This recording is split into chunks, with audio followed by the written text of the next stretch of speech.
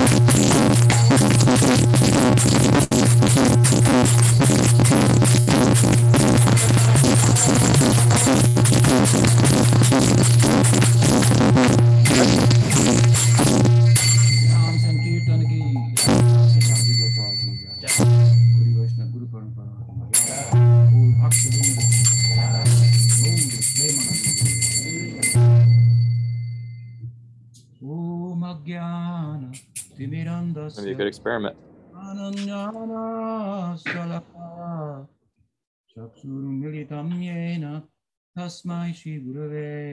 What's it called?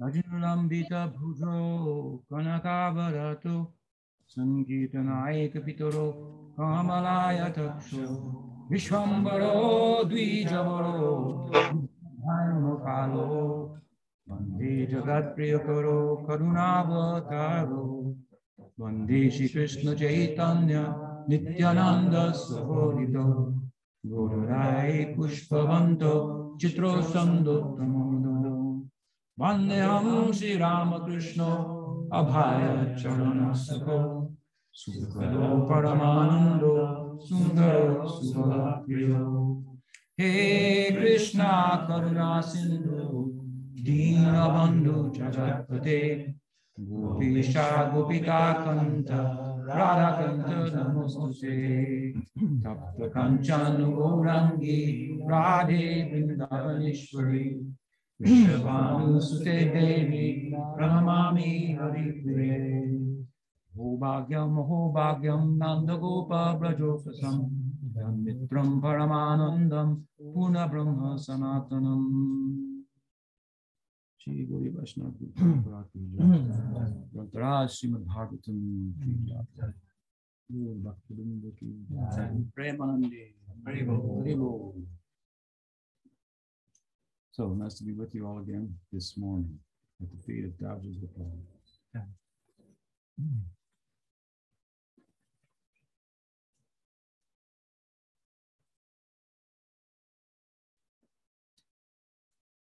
So we are in the midst of some introductory discussions surrounding the Brahma Vimohan Leela. So we discussed, of course, it was prefaced by a discussion of the contribution of Bhaktisiddhanta Saraswati Thakur. Bhaktisiddhanta Saraswati Thakur Prabhupada Ki Jai. And from that we said get into some discussion about Brahma and the Brahma Madhva Gaudiya Sampradaya conception. So today I want to speak a little bit, probably not too long, maybe there'll be some time for questions, we'll see, but about the place of the Brahma Vimohan Leela. What does it mean? Where is it found? What is it all about? So further introduction before we enter into the text itself and go through the Leela narrative in upcoming sessions. So obviously Brahma Vimohan Leela has something to do with Brahma, and Vimohan, it means to be bewildered. And so Vimohan, one way of thinking about this, and probably the more common way in which it's thought about, is with regard to the extraordinary Aishvarya or majesty that is displayed in this Leela. But there is another way to think about it. The what is it called? The preceding syllable, Vimohan. V is called a prefix? Prefix. The prefix, V, which takes us a little more into the center of what the Leela is about. What I mean to say by that, without going into detail at the moment, is that sweetness, madhurya, love and intimacy, which is showcased in Braj, in Vrindavan, has a background of Aishvarya, of majesty. If here in Madhuvan you should find a stone on the ground that shines and glitters, that captures your attention, it's possible. A ruby, sapphire, a diamond, or gold. This is called Costa Rica. It means rich coast, where the Spaniards took all the gold from. There's still some here. If you take that gold or a stone, as attractive as it may be, and put it on a black cloth, then its beauty will be showcased that much more. So in this analogy, the diamond, the gold piece, the jewel is the Madhurya, and the black cloth backdrop is the Aishvarya, majesty. Simply said, if Krishna, the cowherd, Gopala Krishna, performing his human-like activities, did not have the Aishvarya of the Godhead himself, then would his activities be any sweeter than any other cowherd herding boy? The answer is no to that. So these two complement one another together. Ostensibly, the Brahma Vimohan Lila is about the extraordinary majesty that Krishna displayed, that bewildered to the extreme, not just Mohana, but Vimohana, Brahma. But I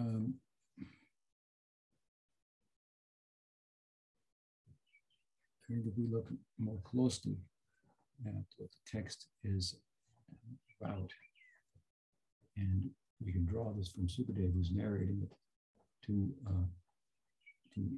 Raj Parikshit in Srimad Bhagavatam, we find that really what's on center stage is the intimacy of Sakya Bhav, of fraternal love. And in this context,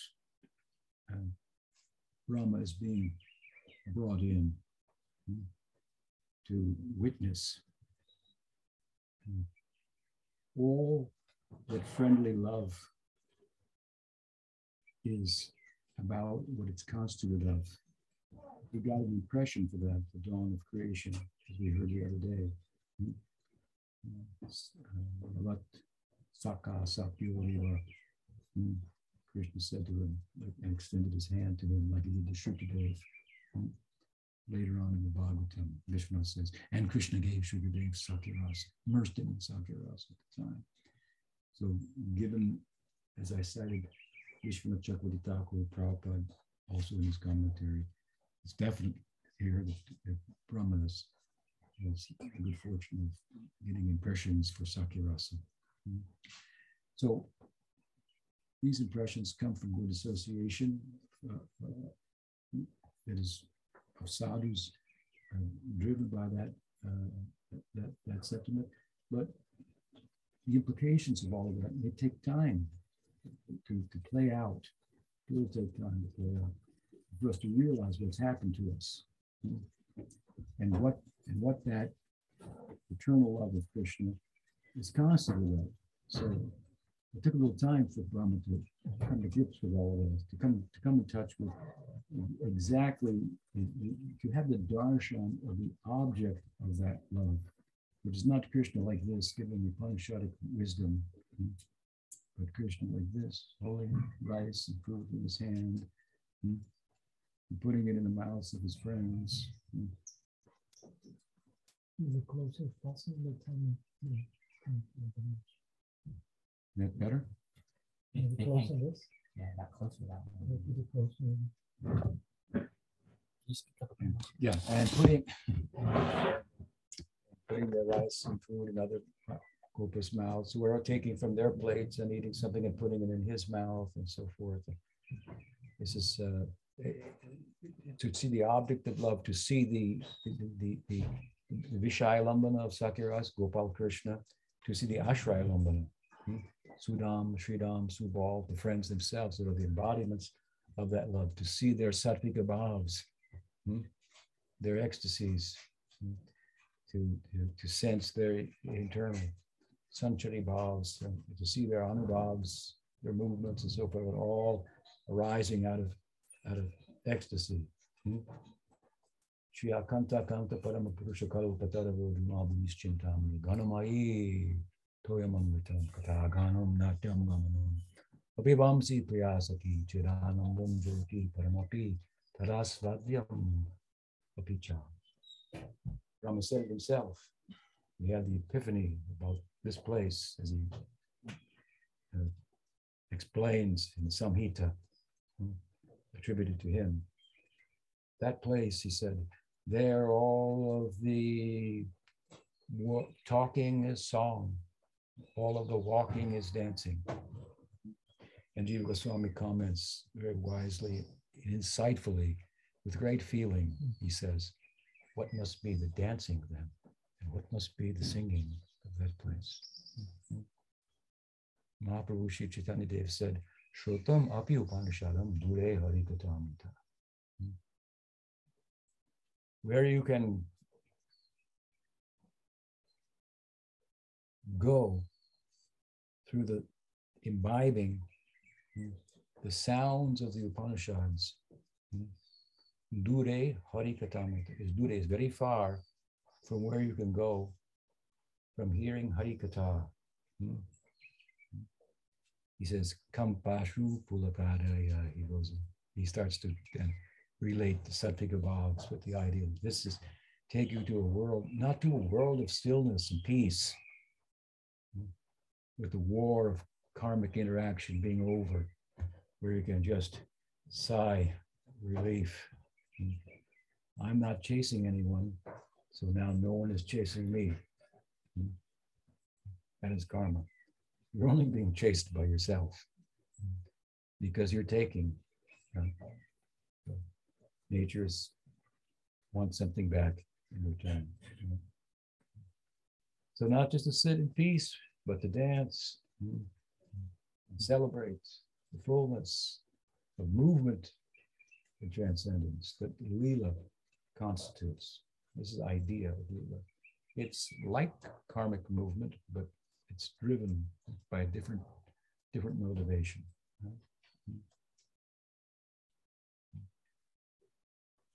So,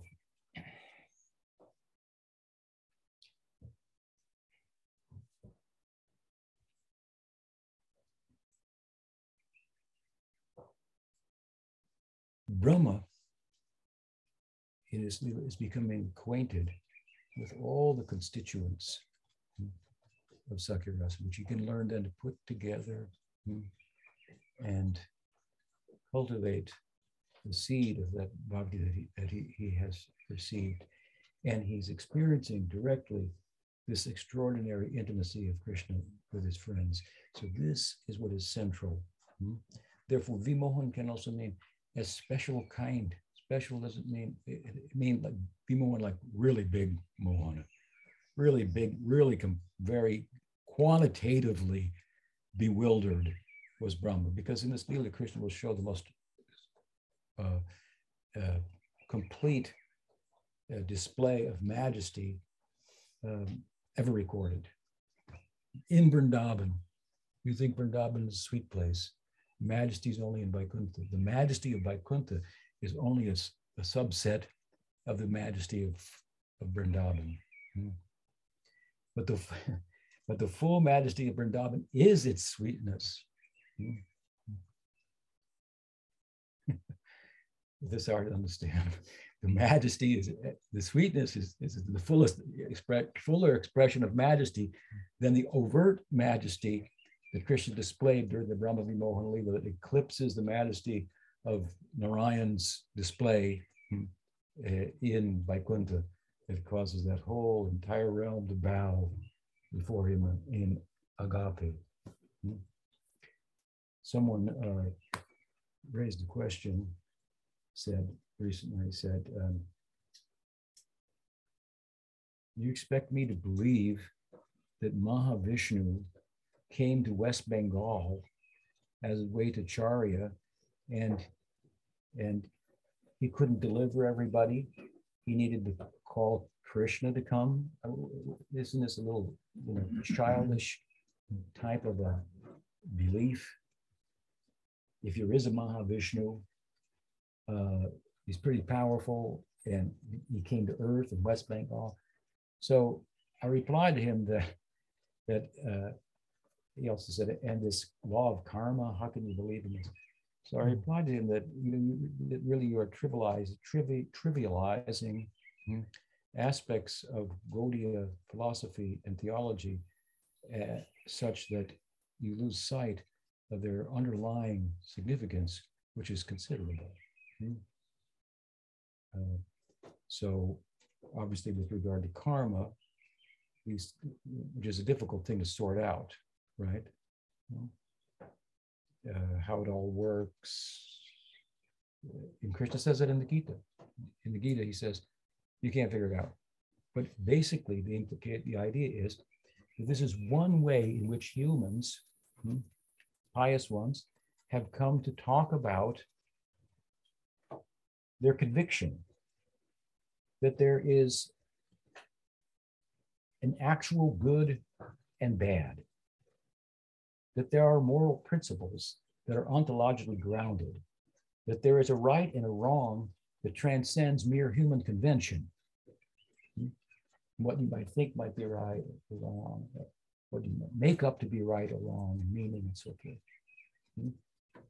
So this is a very closely held conviction on the part of the vast majority of humans who are pressed by their very human nature, which we say is a condition in which consciousness that drives the whole of nature is coming to the fore, like never before, like not in any other form of life. And therefore, as I said the other day, the question why arises.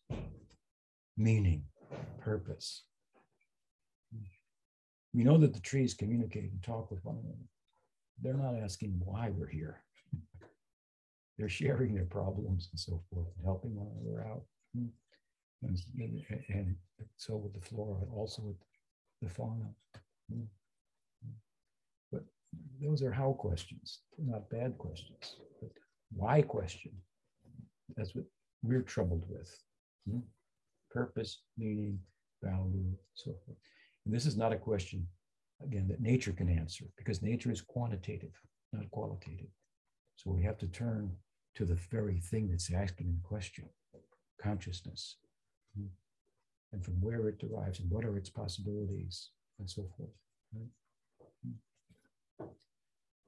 And so being driven by purpose, meaning, value, and also the freedom that human life affords us compared to other less complex forms of life, the freedom to be able to say, thank you, you first. That's a freedom. We are not so driven by our animal side, if we're really human, to not be able to say, oh, you first. There's one more piece of pizza, who wants it? You don't. Okay, everybody wants it, but but we can say please, we can say thank you, we can show gratitude. This is the beginning of love. Don't talk too much about rasa if you have no gratitude. If you can't say please and thank you, or it's not implied in the culture in which you're involved.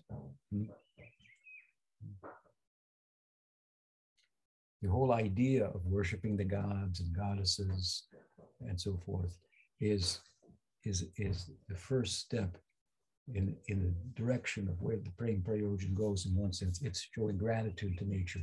And it said, I think he was a president of the United States at one time, Grover Cleveland, he said, if you tell someone, if you love someone, they'll tell you all their secrets.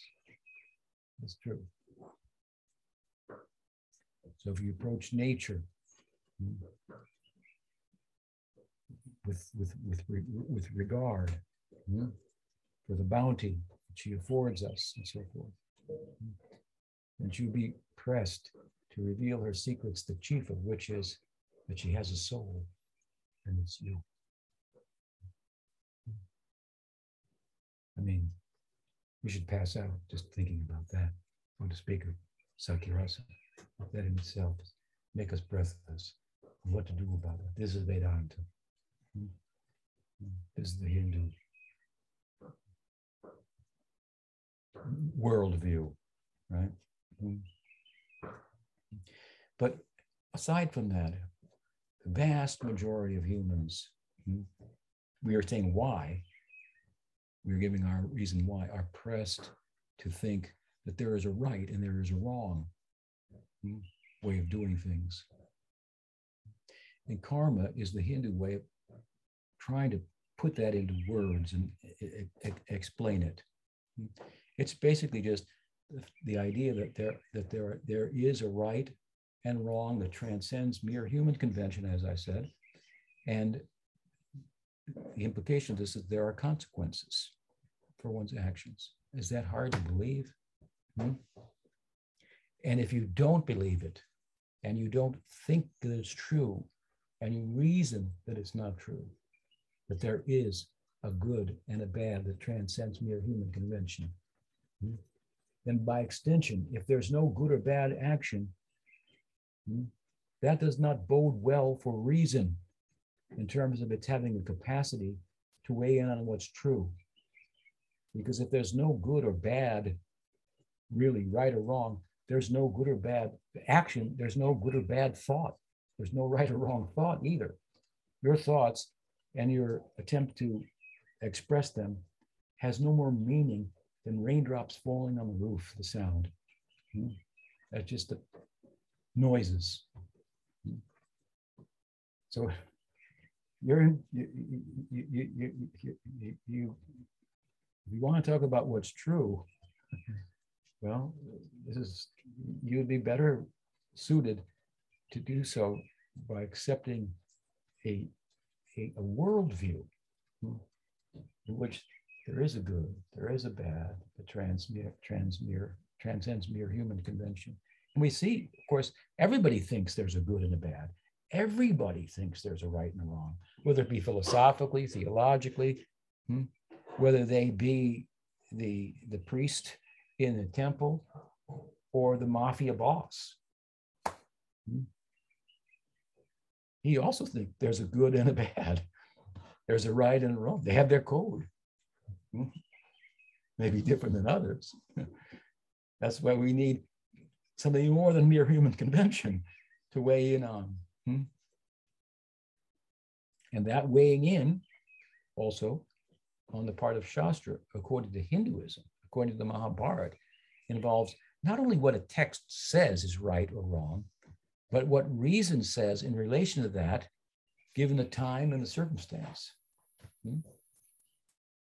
It's not just a set of rules given this is the right, this is the wrong, in all times and all circumstances. Krishna says in the Mahabharata, he said, well, along with reason, we draw from the Shastra principles, and now we apply them according to the time, place, circumstances to determine what is the right, morally speaking, which is relative, and what is wrong, it's somewhat relative because the whole material world is such. And the thought is to move according to the right will, in a broader way, make us more receptible to an absolute idea of an absolute good, how to be good in this world with a small g. You can graduate from there to capital G, absolute good. So I responded like that, but with regard to the Mahavishnu coming to West Bengal, he couldn't save everybody, he had to call Krishna. I mean, come on. The underlying idea here is very relative to our talk. That's why I bring it up, our discussion. What's being said there? The Leela, or if you like, the story, however you want to think about it is fine. But think about it deeply. What's being said there is something very unique and insightful. It has many pious, educated, wise people considering. What is that? That majesty, agape, to use a Greek term, reverential love of God, is just a subset of transcendental eros. The Greeks, you got agape and then you got eros. So we got godly love and human love. Here we've got a transcendental eros, that agape, majesty, Aishvarya. We've got Madhurya, that Aishvarya is just a subset of. the whole department of Vaikuntha, which is predicated on Vaishvarya, comes from Goloka. Therefore, Krishna's tu Bhagavan Swayam. This is the central philosophical point that's being played out in the Brahma Vimohana. That means Krishna is the fountainhead of all forms of divinity. And as such, possibilities of interacting with him in love exceed the possibilities that can be found in relation to different expressions of himself, like Narayana in Vaikuntha. That is a very interesting possibility, let us say. You want to speak theologically. A lot of theology is whether God exists or not. What he's like, there's not too much said about that. Now, as I said before, you may not believe what we say God is like, but it's a pretty interesting concept. And there's some pretty reliable people that are speaking about it and losing sleep over that, and weeping. There's no person in human history that better exemplifies the idea that there is love of God than Chaitanya Mahaprabhu. There's no, you can, and they're all good. So many saints from the Catholic tradition we have, and we have the Sufi tradition, Islam, so we have the Buddha, so on and so forth. Somebody told me the other day that some devotees had told, these devotees somewhere told me this, and this. Therefore, I can't relate to that. She said, I think I'm going to try Buddhism. I said, yeah, I can't agree with that either. Sounds like you had a bad association. But it's hard to get away from Krishna. Buddha is an incarnation of him. So, like that. Makes you reconsider. So, of course, yes, Krishna can be misrepresented. You can only misrepresent something that has a proper representation. It's been misunderstood, right? So and this is our lineage, a great lineage of persons who embody what they speak about, which is what the texts speak about. That's why Prabhupada like to refer to it like a science, like you put this in here and you get that there. You mix hydrogen and oxygen in such a way that it's going to become water. So if you do this, you do that, and you put it together. And the person said to me, well, so I'd like to play with God, sure, but I don't know, if that's really possible after I die. I said, well, you don't have to wait. You can play with God now. That's our teaching. We're teaching now. We're not teaching you to do it later. We're teaching you to do it now. It has a beginning. You have to get there. To the playground. Now we're showing you how to get to the playground. You want to play with God? Nobody else is talking about it. If you like the idea, there are some people that say, well, they're doing that. We have reason to believe they're doing that because objectively speaking, we see they've harnessed their humanness, if you will.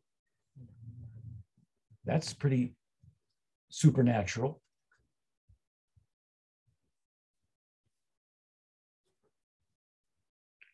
The story of the Bhagavatam is coming out of the samadhi of Vyas. So here is a mind completely controlled, senses controlled, person of excellent character. I mean, is he not worth listening to? Compared to somebody else who has a theory what life's about, but can't fix his mind for more than a few minutes. They want to tell us what mind is. There's no mind. Mind is just the brain. They have no control over their own mind. Here's someone has been able to fix the mind, and the evidence is not distracted by anything. And what could be more distracting than our own humanness? Our emotions, our feelings, and so this is very objective. You want to be objective? You can put on a white coat for a few hours and be objective in the laboratory, but if you put on a sari, you got to be objective all day long. You put yourself on the table, on the altar to be sacrificed. Sadhana is about controlling the mind, controlling the senses. That means to step back from our feelings, derived from our attachments, and see if we can't get a clearer picture of what's going on. Everybody accepts that stepping back from your emotions, whether it be in the judicial system, whether it be in the scientific community, whether it be in the academic community, stepping back from your feeling, just the facts, ma'am. We just follow the facts. That's all. I may feel it's like this, but what do the facts say? This is renunciation. Why people reject it? Everybody's accepting it. We're just taking it to another level. That's all.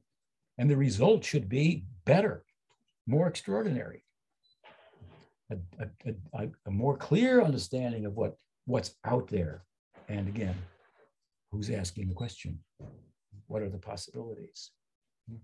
These kind of stories come out of them. Where are they coming out of the mind of Vyas? What kind of mind is that? We call it samadhi. Now, you may not be able to go in there and verify what he's thinking and feeling, but you can see, as I said, objectively, that he's harnessed his humanity, and that is supernatural. So you want to love God, you don't have to wait. You want to know if there's something supernatural? You may have a question about whether there's God, but what about love of God?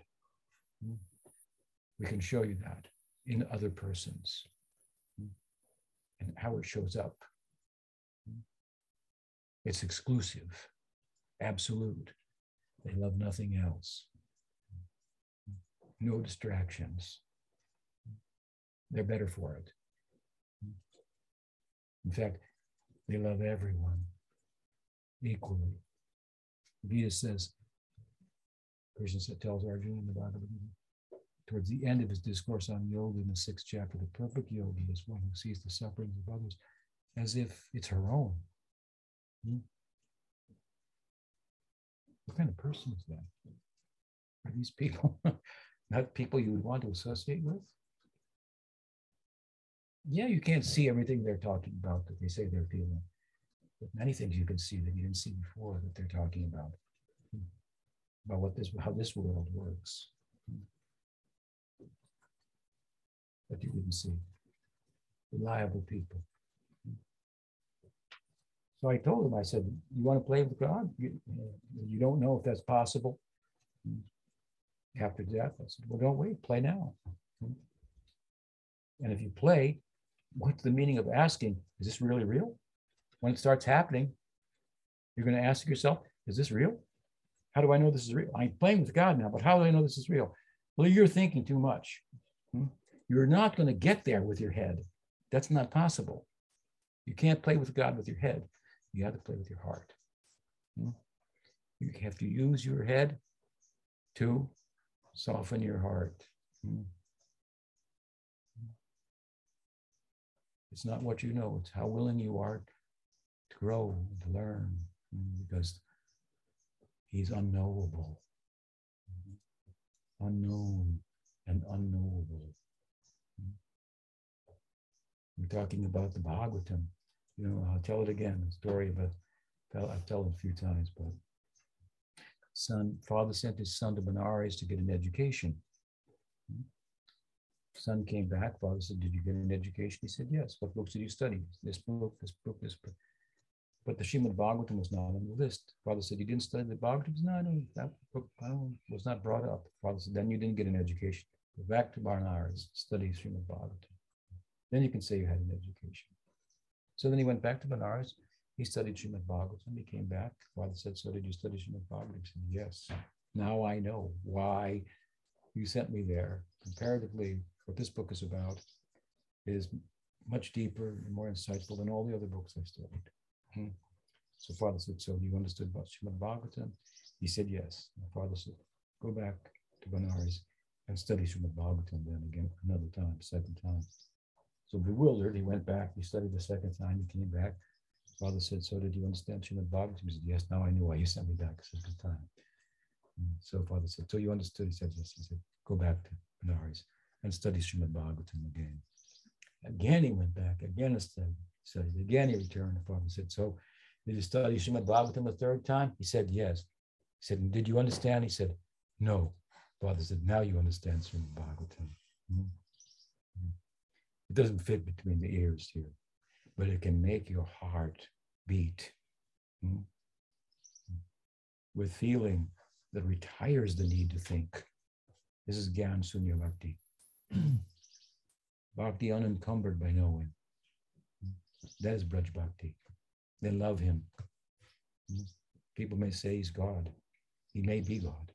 But that would be only an aspect of himself, of what he is. That majestic feature, a subset of his sweetness. This is the center of the book.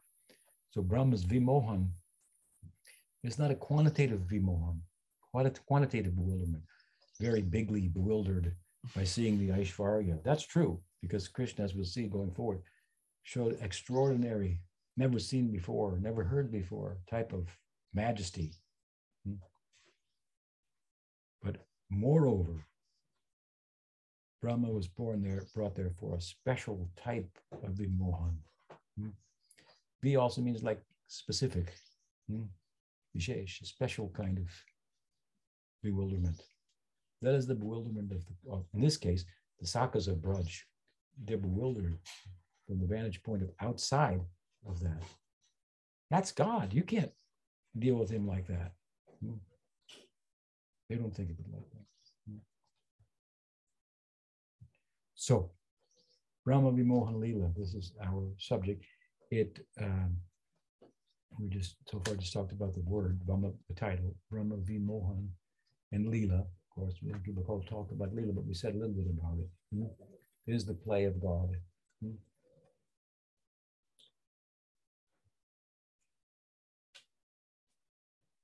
If you know everything and you're everywhere, if you're omniscient and omnipresent, sounds pretty good, right?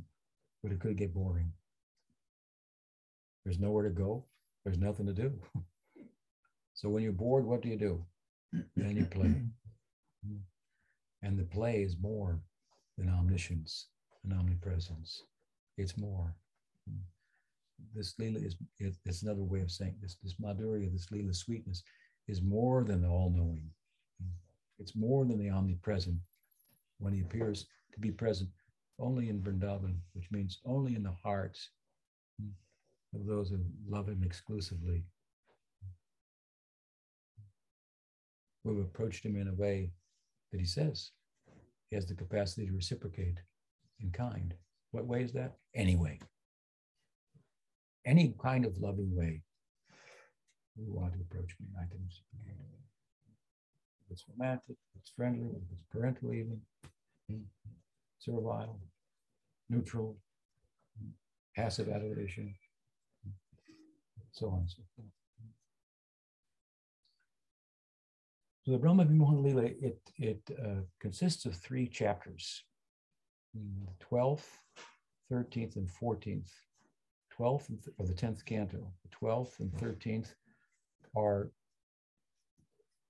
consists of the Leela narrative, and the 14th is Brahma reflecting on that Leela narrative that he has just witnessed,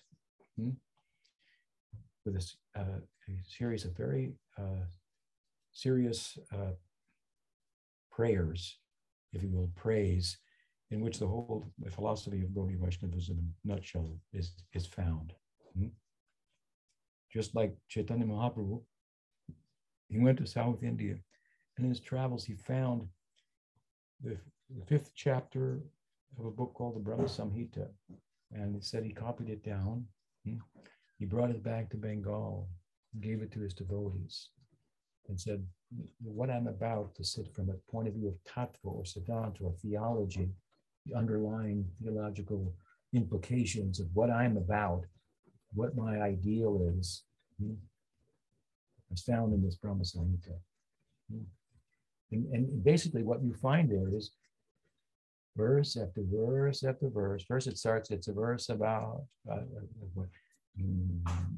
Ishvara Parama Krishna Satchidananda Vigraha Anadiradir Govindam Sarva Karana Karanam. A little bit of talk about his place. He's got a place. A dham, Goloka. It's described sonically, geometrically, in a few verses. And then song after song after song after song, the refrain of which is Govindam Adi Purusham Tamam. What is another way of saying Govindam Adi Purusham? Krishna's to Bhagavan Swami.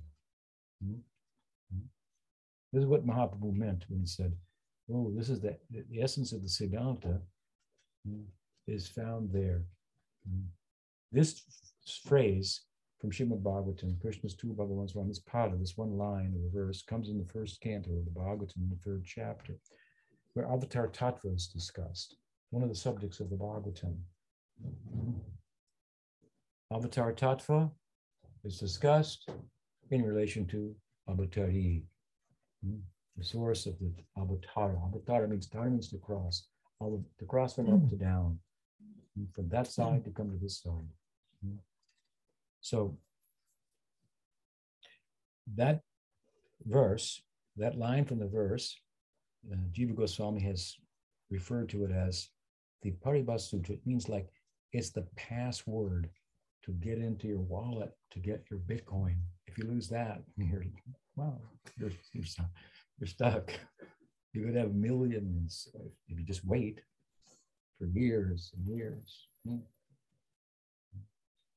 But if your house cleaner happens accidentally throw it away, there's a guy, he's out there, I read about it, looking through a dump yard, for the last 5 years, he's been looking to try to find a disk on which his Bitcoin is found and accidentally thrown away. So password to your computer, right? The key to your house, getting in, is the idea. The Paribhasa Sutra, he says, this is Krishna's to Bhagavan Swami. Now someone might say, and Jiva Goswami raises the point, how can you make so much out of one line? He says, big things come in small packages.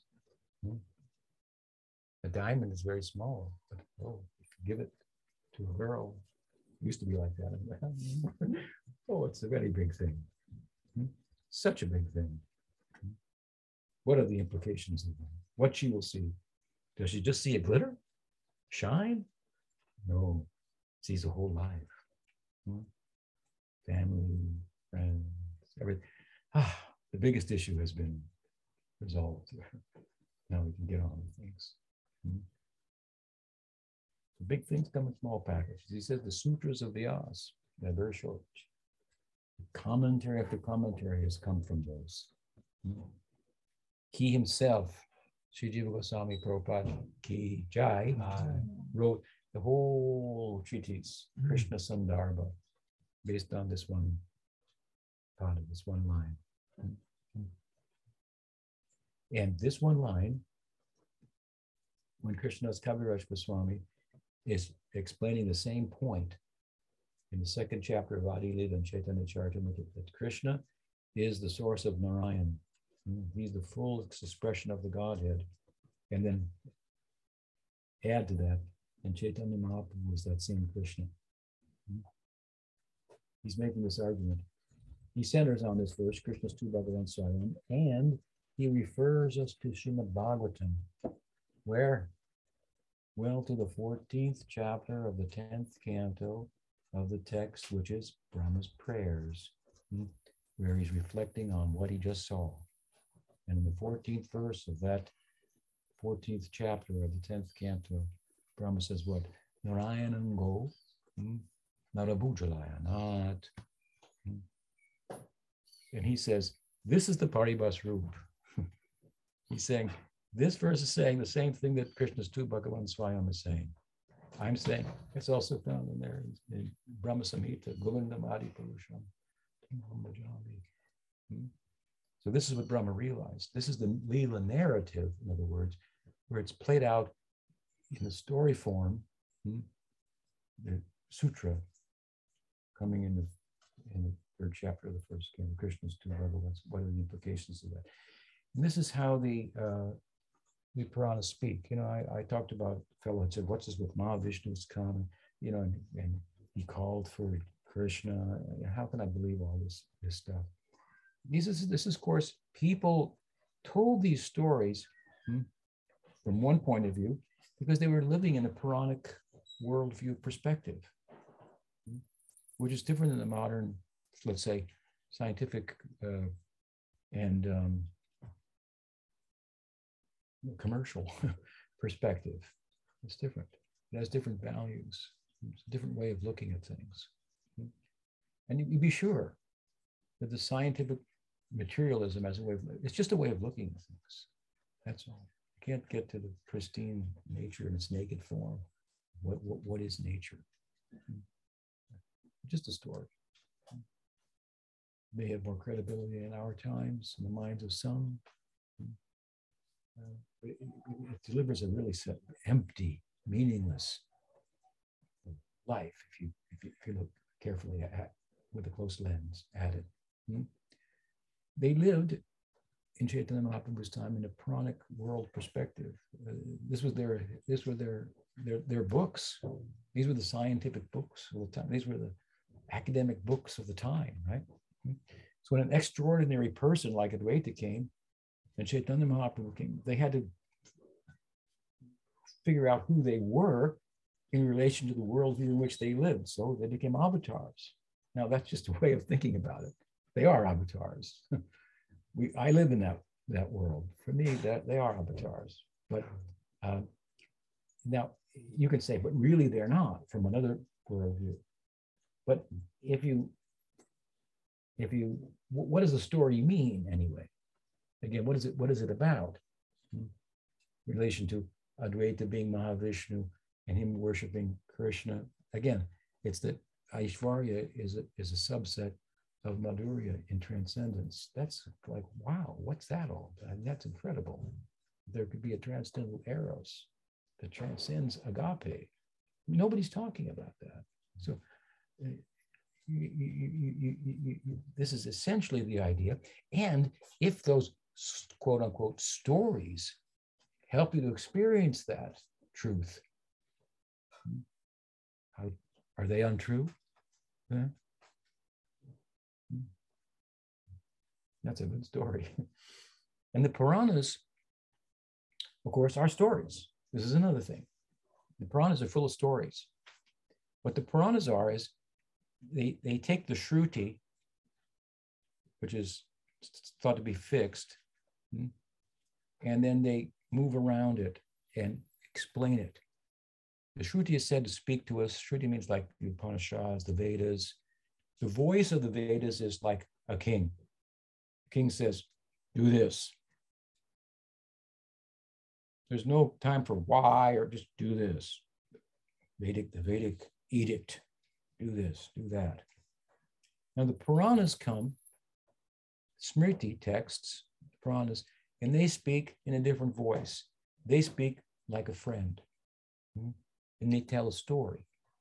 Let me tell you a story. And play out the whole story.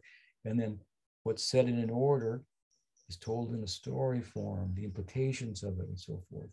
And it's explaining the Shruti, making it more available. So it's more malleable of a genre of texts that lend themselves to being ongoing. Ongoing. This is important relative to the Brahma Vimohan Leela. I'll tell you why. But The point is that the last of the Puranas, we can say, hasn't been written. Let me give you an example to help you appreciate that point. Bhagavatam was said to be the final word of Vyasa, right? He wrote it in one form, then Narad chastised him because he didn't emphasize bhakti sufficiently, so he redid it after entering into samadhi, as he was told, and came out as the final form of the Bhagavatam. It's the last word of Vyasa. But here, what did the Chaitanya Mahaprabhu's followers, what was their idea? They came up with another Purana. It's called the Chaitanya Bhagavat, another Bhagavatam. They wrote a Purana about it. It's a similar idea. Well, they looked inside the Srimad Bhagavatam in Krishna Lila at the zenith of the Rasa Lila. Something happened here that's very significant. Krishna told the gopis that I cannot reciprocate in kind for your love. I am subordinate to your love. If I took a lifetime of Brahma to do it, I could not repay you for the love you have, the sadviness of it. Sadvi is the feminine for sadhu, the saintliness of it. You have the love of saints, he said. So I'm going to try to repay you, he says, by becoming a saint. I'll go to the world once in the day of Brahma as a saint, and I'll make devotees for you. I'll make devotees to help you. I'll make gopis and gopas to help you. That's what I'll do. I'll bring my brother with me, he says. That's what, right there, if you read carefully, this is what our acharyas have found in the Bhagavatam. And you can be sure what our acharyas have found in the Bhagavatam is what the Bhagavatam is about. You go to Vrindavan, you hear all kind of people giving Bhagavad Gita. No one's going to talk without quoting Jiva Goswami, no matter what sampradaya they're in. There are some other commentaries on the Bhagavatam. They don't hold a candle to the insights that we find in Srimad Bhagavatam. Madhva, relative to our discussion, as we see, wrote a commentary on the Bhagavatam. A few words here and there. When he came to chapters 12, 13, and 14 of the 10th canto, he didn't write anything.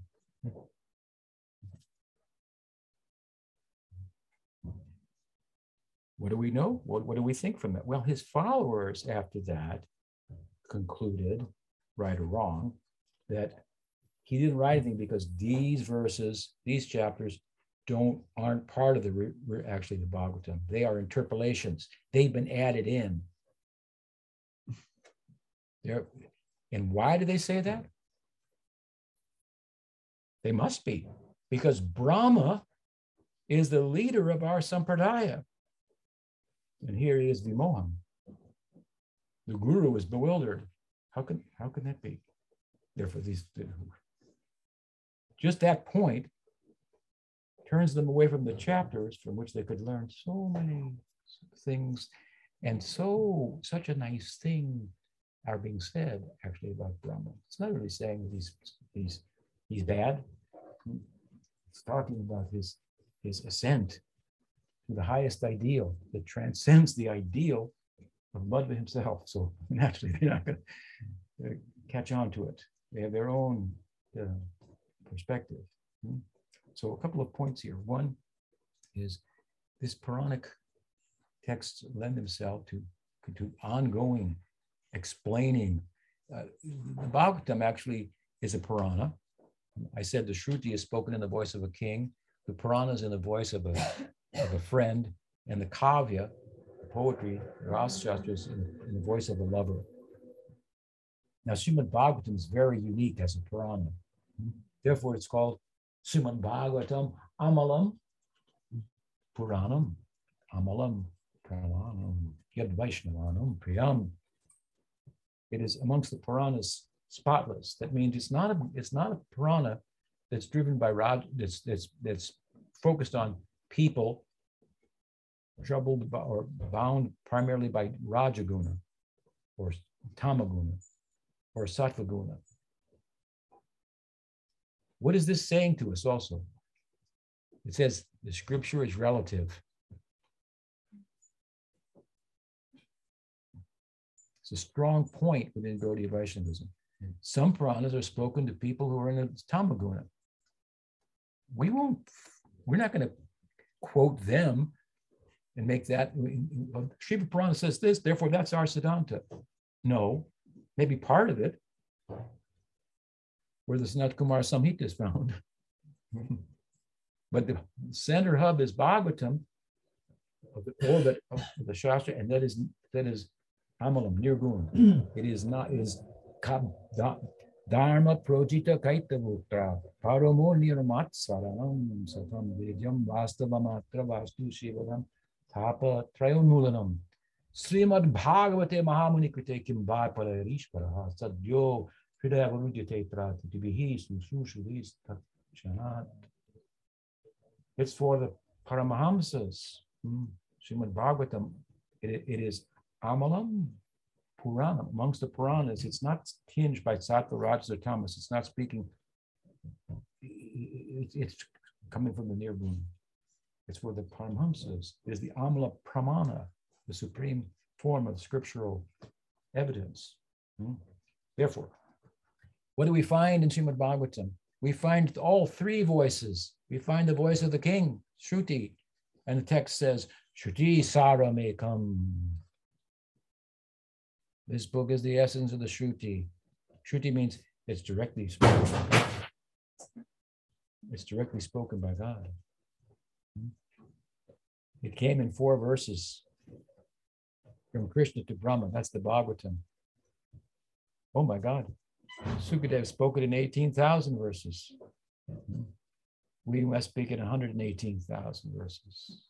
And on, keep going, churning the nectar of the life of Bhagwan. Srimad Bhagavatam. Bhagavan, as he's under the influence of Sri Radha. Jai Sri Radhe Ki Jai. It speaks in the voice of a king, it speaks in the voice of a friend, and it speaks in the voice of a lover, all 3 voices. So he is the best of all the texts. And it is an ongoing affair. There's no end to that. If you could take 4 verses and turn it 18,000, then so commentaries continue. We have a long history of commentarial history over decades and centuries. It should continue. There should be new light. I said, in the center of the Bhagavatam, what do they find? Krishna has to turn into a sadhu to repay the gopis. Gaur Leela is born. In the genesis of Gaur Leela is in the apex of the Srimad Bhagavatam. It comes there. So another Leela. The Purana must continue. That is the Chaitanya Bhagavad. So this is why the world, we find it a friendly world to live in. We don't find it to be false, to be superstitious. What is it dealing with? All the stories dealing with? What profound truths are they dealing with, impressing upon us to pay attention to and to consider? It's one thing to be some superstitious story about, but that, you know, if this happens, that happens, and don't do this, therefore. I mean, but what's the result? What's it about? What's underlying? This should not be lost on us. Therefore, bhaktas are not just sentimental. They use their intelligence. They tax their intelligence also. They use their head, again, as I said, to soften their heart. So here comes the Madhva Sampradaya, and they have a problem with these 3 chapters of the Bhagavatam, given their perspective. Now, it's not clear that Madhva objected to them. He just didn't comment on them.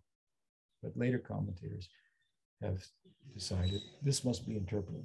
And I'm making the point, even if it was, This is an ongoing tradition. This is not any reason to, but what is being said there? But besides that, our Gaudiya Acharyas will make arguments that without raising that point that are sufficient to secure the faith of others who require certain arguments in order for their faith to be captured. Oh, these are not part of the original Bhagavatam. Therefore, they must not, ignoring what they say, they must not fit. They fit perfectly if you understand Srimad Bhagavatam. But besides that, included in the Brahma Vimohan Leela, which is chapters 11, 12, or 12, 13, and 14, is in chapter 12, the introduction, the slaying of Aghasura, who's mentioned in the first canto of the Bhagavatam, Agabit, I think first canto, first or third, anyway, some prior. So the story of Aghasura is part of the Brahma Vimohan Leela. The epithet, Agabit, Krishna is this is a very popular name for Krishna invoked by our acharyas. Name of Krishna in relation to Agha. Defeated Agha. Agha means sin. Who destroys sin in piety just by his presence. So many poems and so many texts, Krishna's this name is raised. And in the Bhagavatam, the name is given also. So the story of the slaying of Aghasura, it has a place in the Bhagavatam. These chapters fit, and they certainly predate the Goswamis. Jiva Goswami makes this point. He cites ancient commentaries that cite them. Sridhar Swami's commentary is prior to, which was so much appreciated by Chaitanya Mahaprabhu, was prior to Madhva's commentary, and extensive comparatively, and he commented on these chapters.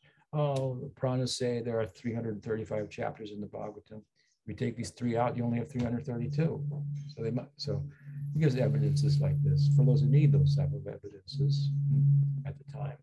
I've explained it with other evidences as well for our time to help us to appreciate the importance of these three chapters in the Bhagavatam that constantly with the Brahma Vimohan Leela. So we will discuss the Brahma Vimohan Leela then, the charm of that going forward. I think I will in the next class maybe give a little further preface from the Leela itself as to how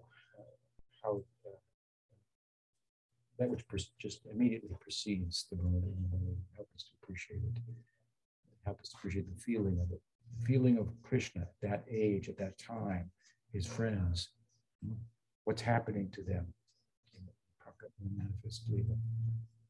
Bhagavan Shri Gopal Krishna ki jai, Brahma Vimohan Leela ki jai, Granth Rahas Srimad Bhagavatam ki jai, Gaur Bhakti Vrinda ki jai, O Premanand. So any question? Yes. Maybe a quick one. Yeah. You mentioned about Vishnu in Chaitanya Charitamrita. Mahavishnu, Chaitanya Charitamrita. Thought this is a Puranic story. I think you said. Yeah. Like, I don't understand what you mean by that. What I mean by that is, let me tell you something else. Bhaktivinoda Thakur, as I said the other day, he was dealing with the modern world, right? And you had your traditionalists. By traditionalists in India, I mean persons who were not looking at the world through the lens of what might be called modernity. Western, academic, scientific, whatever, rationale, and so forth. They were living in the traditional Indian Hindu perspective on life, what it's about. Their main books were the Puranas and books like the Gita, the Bhagavatam, the Ramayana. They were living in those. Those stories were the stories of their past, or how people prior to them talked about their lives through such stories. You can look at it like that. That's a way of saying it's, mytho-historic. It's not historic because you can't trace it out, and neither were the Indians. The problem with the Indians, from the Western point of view of a lot of people, is the history is like, they have a different perspective. They're not so concerned with how this went. This. They're concerned with the feeling of the moment. You see, let me give you an example.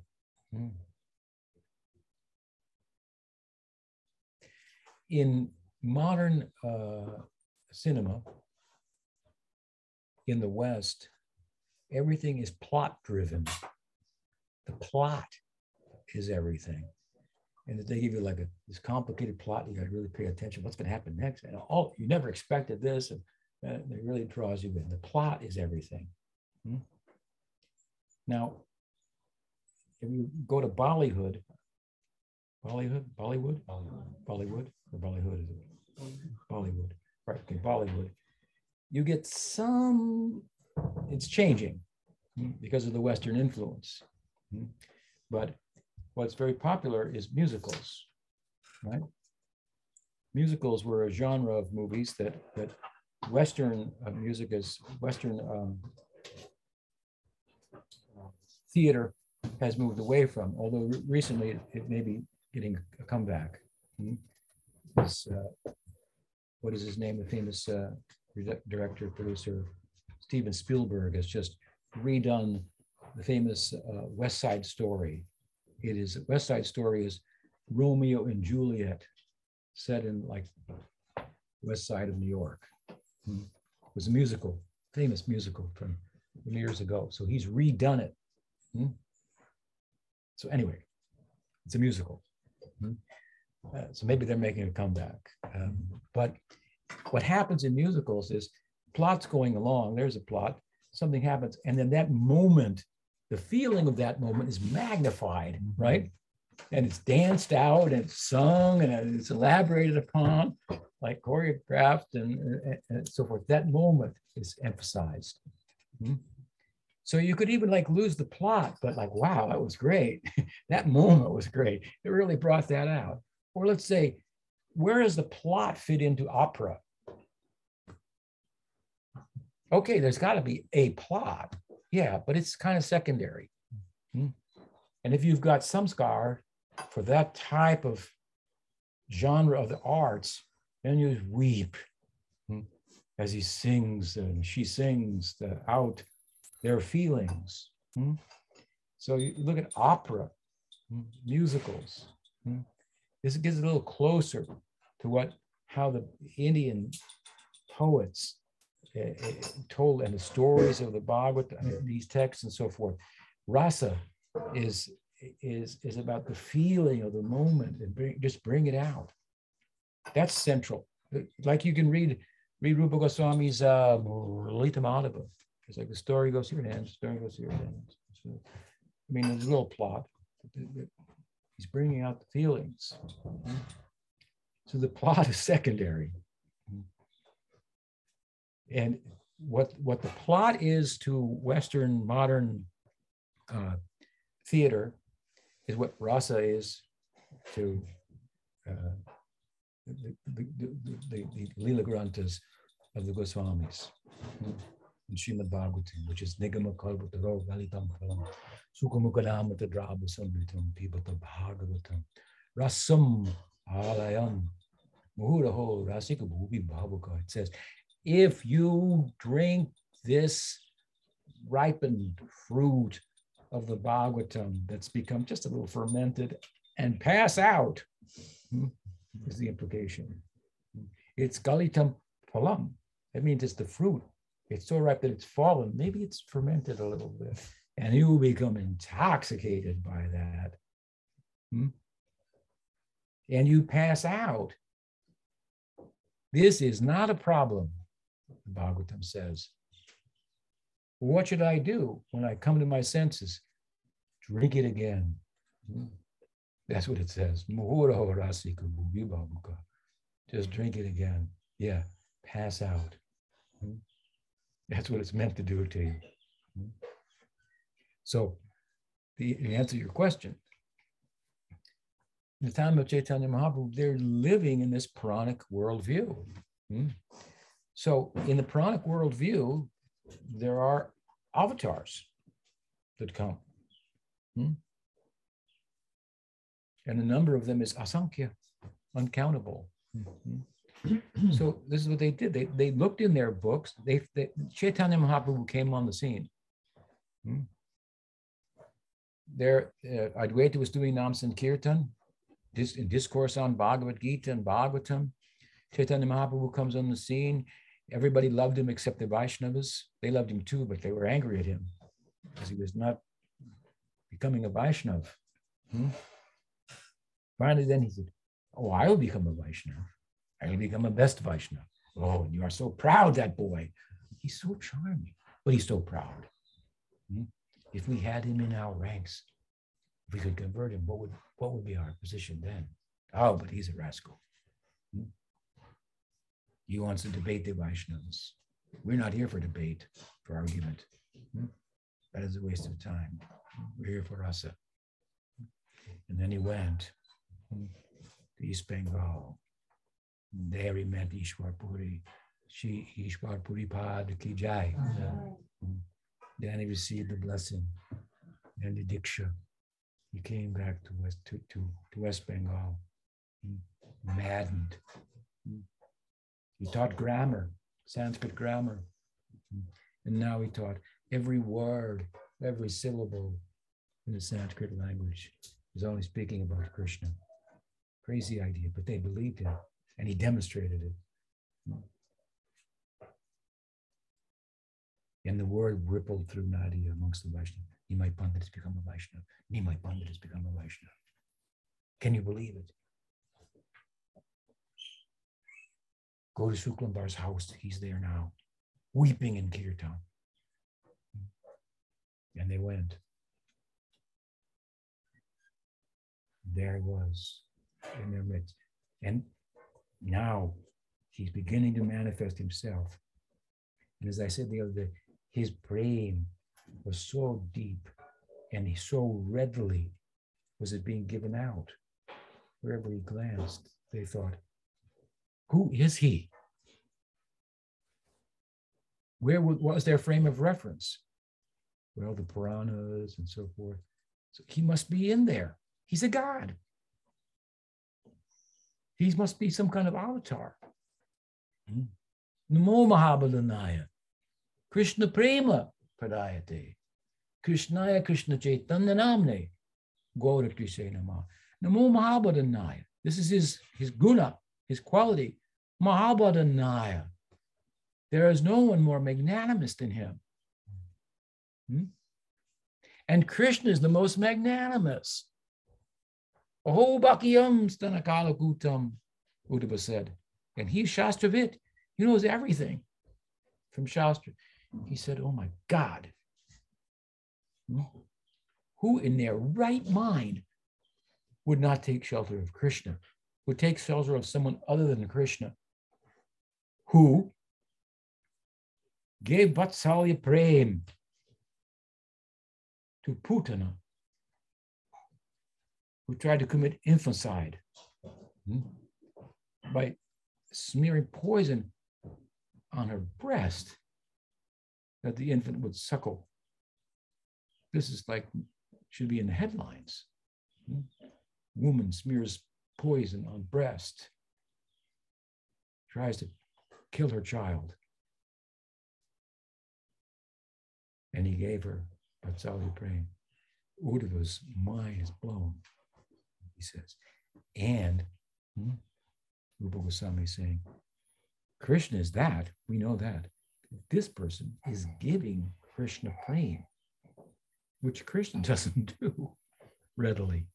Sometimes here, but he's giving it everywhere he looks. He's got, as time passed, they realized he's got this other guy with him who gives it wherever he doesn't look. Nityananda Prabhu ki jai. Whoever wants it, Mahaprabhu will give it. Whoever doesn't want it, Nityananda Prabhu will give it. What a time in which to live. And just one generation after that, he's writing the Chaitanya Bhagavat, Vrindavan Das Thakur. And in those pages, he laments, I could not. I took birth just a short period after that, and now they're all gone, all these associates, practically. He was the last disciple of Nityananda Prabhu. My mother, Narayani, lived in a house where that kirtan took place. I missed that. His whole life spent just lamenting how he understood the significance of that time. So the point is that they're living, they want to, how will they identify who Chaitanya Mahaprabhu is? They have a certain worldview. So within that worldview, they're going to identify. And Advaita, what is his position, which is brought out, we were already extraordinary, but then brought out by Chaitanya Mahaprabhu's appearance as well, further. So they're going to identify them as, well, he must be an avatar. Rupa Goswami said, Mahabharanaya. His qualities are this. He's Mahabharanaya, Krishna Prema Pradayate. This is his Leela, what he does. He gives out Krishna Prema. Krishnaya, Krishna Chaitanya. His Nam is Krishna Chaitanya. Gaura Tuse Nama is Rupa. His form is golden. He's black inside, golden outside. Mahabhav, Rasaraj, Duyekarup. What is Jiva Goswami's verse? Antar Krishna Bahir Gauram. Antahar Krishna. Bahir Gauram. Inside is dark. He's Krishna. Outside is golden. So what are they saying? They're looking in the Bhagavatam and they're figuring out who he is from there, from their books. They're not looking at an encyclopedia of medicine and saying, what kind of disease does this guy have that's passing out all the time and weeping? Maybe epilepsy? That's how we'll identify him. You got to figure him out. Who is he? So that's how they figured him out, because that was their worldview. You understand? Other people, the British might look at it differently. Well, the Indians look like that. They had these backwards books, and they thought of them like that. But theirs is just another story, as I said, and it's not a very happy ending. Then, with regard to this story of Chaitanya Mahaprabhu, it's never ending, and it's beginning right now. If you want to play with God, you can do it now. We're not waiting for death. Death's already happened 1,000 times. 1,000 million times. In this life, I've died 1,000 times already. You understand? Chaitanya Bhagavat ki jai. Grantaraj Srimad Bhagavat ki jai. Another question? Yes. I would have a question about Madhava. About what? Madhvacharya. Madhvacharya ki jai. So we belong to his sampradaya. That's become clear. But it seems to me that we are at odds with him every once in a while from listening to you. Like we take a slightly different opinion on things. Slightly. Yes. So you want to talk about that? Yeah. Well, that's why there are different opinions about that. Some say we're not connected to Madhva because the theology takes such a turn and so forth. But I think that nonetheless, others who make the connection, they do so for reasons that I was explaining the other day, based on a verse, and to bring credibility to a sampradaya that's beginning, and so on and so forth. That's one way of looking at it, and therefore there's a formal connection. The formal connection is there. Now, we said that Kavi Karnapur, in his writing, acknowledges the Brahma Sampradaya and the connection, right? Later, centuries later, Baladev Vijayabhushan also. So we've got two ends. So there's a formal connection, I can say. There's good support for that, for the Gaudiya Sampradaya being connected with the Madhva Sampradaya. Now, that said, what about the differences? Well, what's happening is this. We will look at it like this. The Madhva Sampradaya is a Vaidhi Marg Sampradaya that worships Krishna in Vaidhi Marg. It said the deity of Krishna, worshipped by Rukmini, was recovered by Madhva. And that is the deity that's installed in Udupi, the Madhva center in South India, where they worship him with great reverence and so forth. So they have a certain perspective on him, right? Now, that said, our Sampradaya has Krishna appearing as Chaitanya Mahaprabhu, Krishna himself, as Chaitanya Mahaprabhu, appearing in the Madhva Sampradaya, in the Brahma Madhva Sampradaya. He is the founder of the Sampradaya, and he's appearing later on in the Sampradaya. So, therefore, we say, now, at this point in the Sampradaya, given the extraordinary circumstances that surround his appearing in the Sampradaya, after having started it, he spoke it to Brahma in 4 verses, which, they're pretty deep. What a lot of meaning you could draw from that. So Madhva was able to draw something from it, well and good, but he didn't get it all. He got a Vaikuntha perspective on it, which we don't discount, we don't dismiss. It's a valid perspective. How can we not say that? Look at his character, Madhva. Extraordinary person, sadhu, Vaikuntha Bhakta. I was in South India some years back. We were taking lunch with in the house of a devotee in the Sri Sampradaya, which is also an Vaidhi Marg Sampradaya. He was a devotee of Narayan. And we were all taking lunch. He was serving. It was in his house, myself and some other sannyasins. And one of my godbrothers said to him, so-and-so, forget his name. He said, whenever we were having Krishna Katha while we were taking prasada, he said, whenever we have Krishna Katha, you seem very happy, very joyful. He said, oh, yes, very nice. And then my godbrother said, but when we talk about Narayan, then he just cut him off. That is another thing. He said, that is another thing. And I was like, wow, he's got Aishwarya Bhav. This guy is really, wow, he's a priest from Vaikuntha. That is another thing. Oh, it's like I went into a trance practically. I was so overjoyed to see that. So we don't dismiss their perspective, but there's many things, there's variety to the spiritual world. So Krishna's giving something in Bhagavatam, in those 4 verses, and we could say passed down to Brahma. Brahma didn't understand it all either. He had to be taken into the Krishna Lila to get further Siksha and so forth. So Madhva understood something. We can say he saw Vyasa in the Himalayas. Vyasa said, yeah, that's true. That'll take you to Vaikuntha. But now Krishna is the founder of the Sampradaya, right? He's the head of the Brahma Sampradaya. So he's now coming into Sampradaya. And this extraordinary circumstances that he's there in the first place, is he not going to talk about them? Why is Chaitanya Mahaprabhu there? Well, we said Krishna had a problem in the Bhagavatam, in the Prakat Lila. He couldn't repay the gopis. He's coming to taste their love. I'm Rasaraj, everybody says. But I got a problem.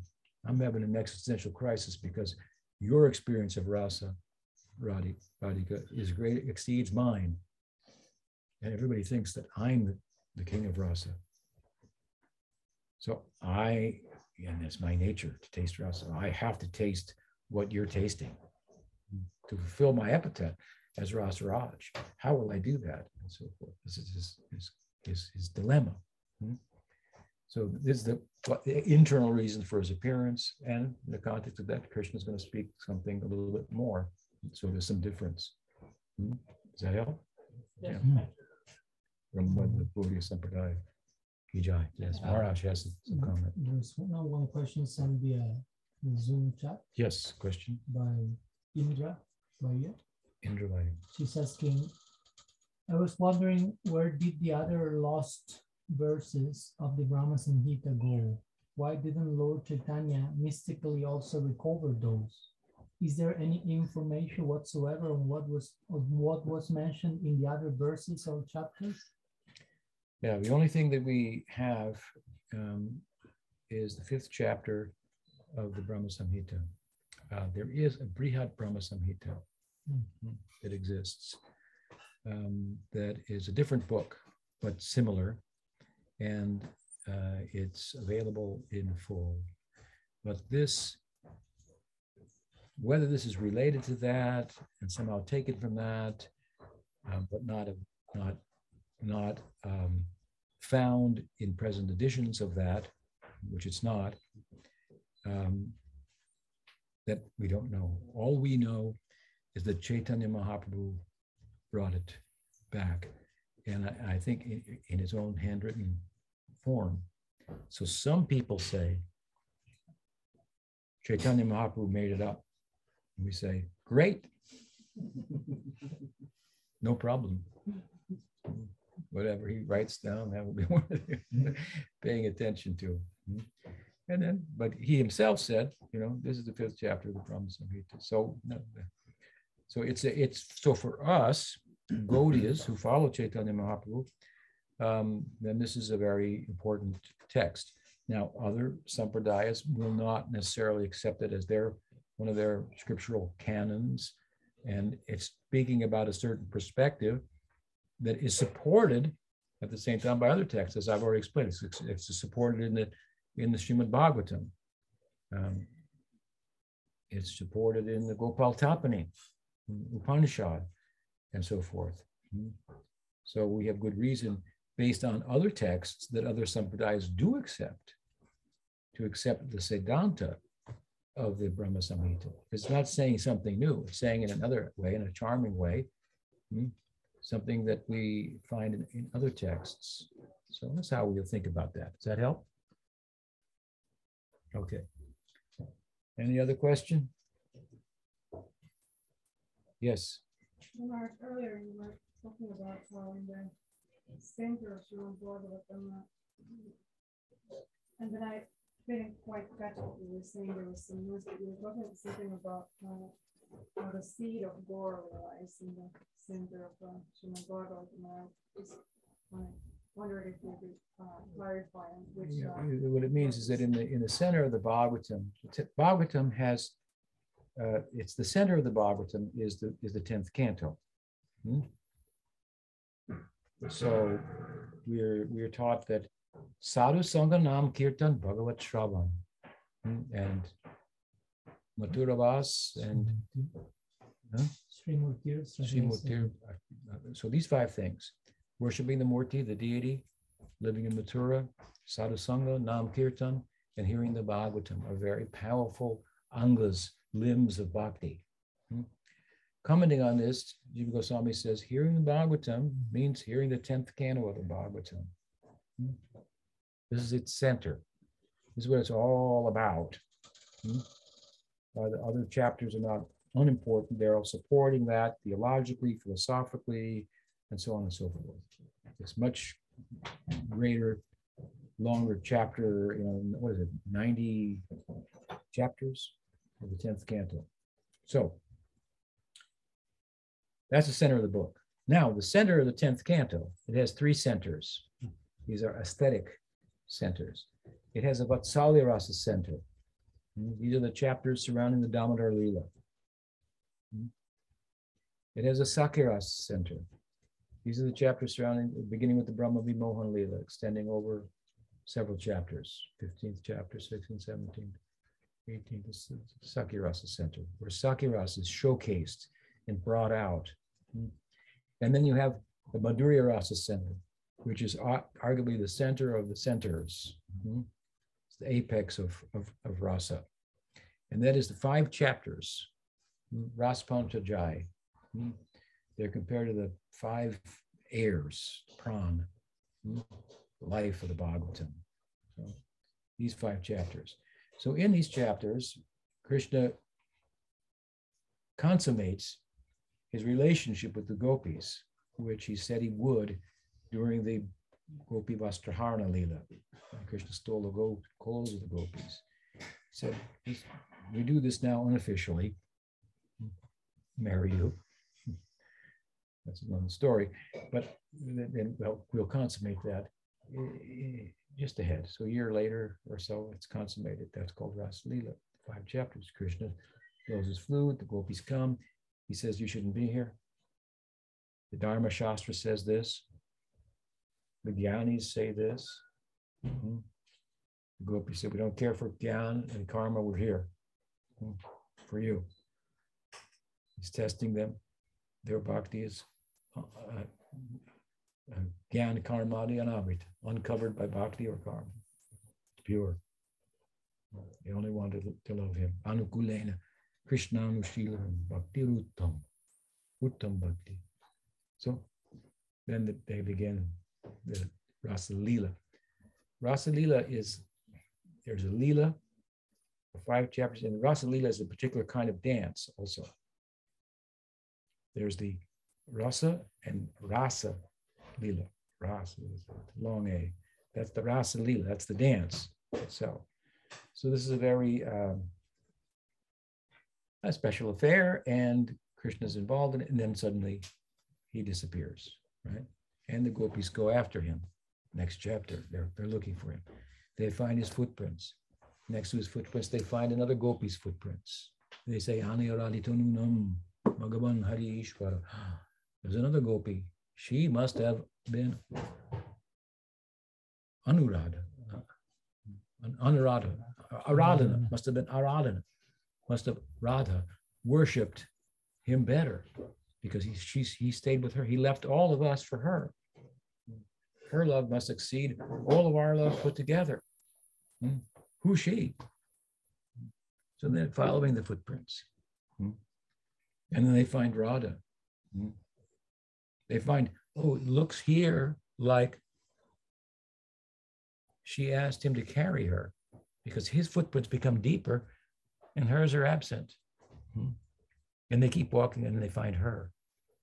And they're feeling separation from Krishna, but they see her separation exceeds all of theirs together. Krishna's arrangement. He's teaching who is Radha. So then they all go together, sympathetic with one another, hand in hand. And they begin kirtan along the banks of the Jamuna. And then Krishna sees their separation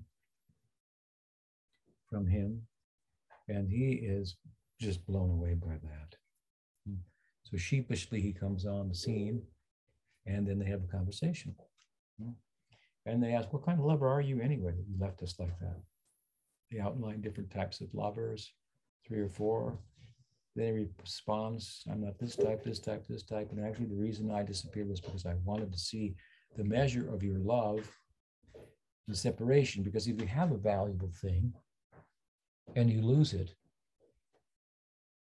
then just how valuable it is will show up in how you respond to that, the fact that you've lost it. Because you have it, I've got it, everything's good.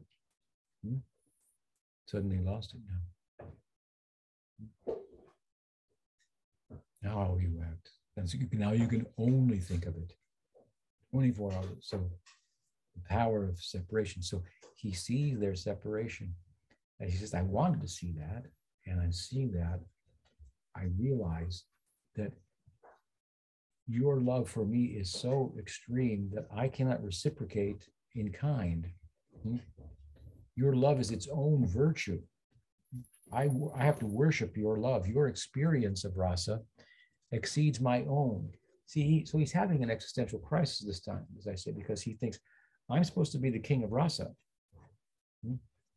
But I can see that they are experiencing aesthetic rapture in a measure that exceeds my own.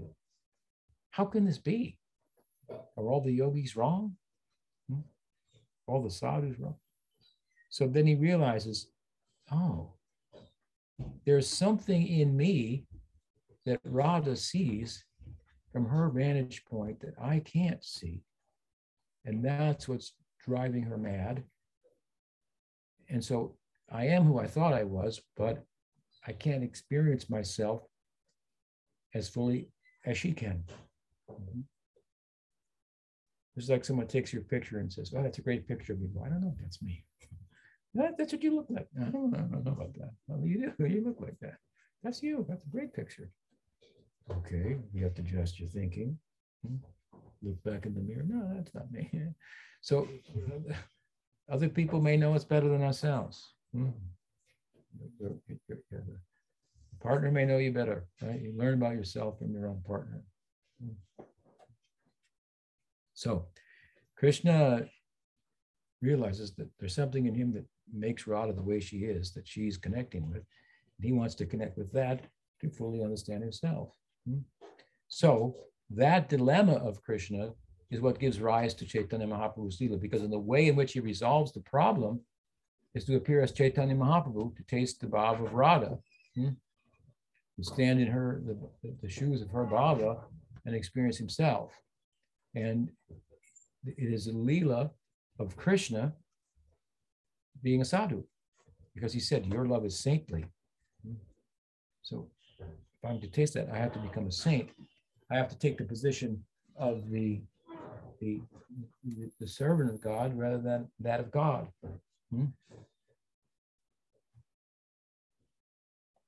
So in this sense, then, this is the zenith of aesthetic rapture as it's displayed, shared in Srimad Bhagavatam. Everything else after that is all reflecting back on the Braj Leela and its significance, and so on and so forth, the Mathura Leela, the Dwarka Leela. So this is where Chaitanya Mahaprabhu eternally arises. Do you understand? Yeah. Okay. Chaitanya Mahaprabhu ki jai. Grantaraj Srimad Bhagavatam. Oh, Premanandi. Jai.